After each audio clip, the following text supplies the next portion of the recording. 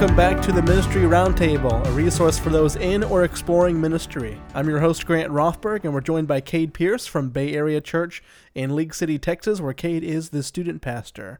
Cade, can you help us understand what do student pastors personally need from their pastoral staff and their peers in ministry? So from a senior leadership standpoint, I think it's important for them to give space for their student pastor to be heard. Oftentimes they can be, they're just down the totem pole on the leadership chain, and I'm not saying that they need to be higher than they are. I'm saying that they just need to have a position to be heard. So a place to ask questions, a place to express opinion, a place to process thoughts. One of the things that's most helpful to me is our leadership in place allows an open door policy to me to ask questions, to process things. And there's some limits to that. Like, I don't need to walk in on meetings. I get that.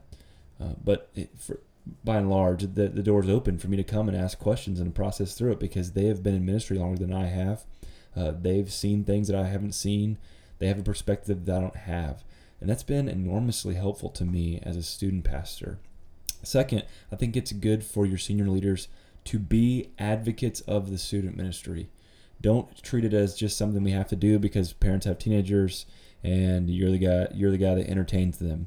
But be an advocate for it. These students are the next generation of the leadership of the church. So treat it as such.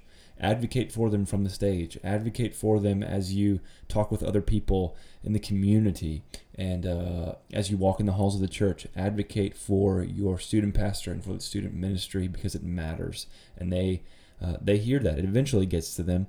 And it'll speak love to them. It'll speak life to them.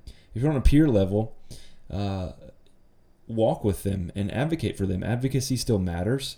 Cheer them on. Encourage them when it's hard. Give them everything that you would want as you walk through ministry. You know that ministry can be difficult, and there are seasons where it's great, and there are seasons when it's tough.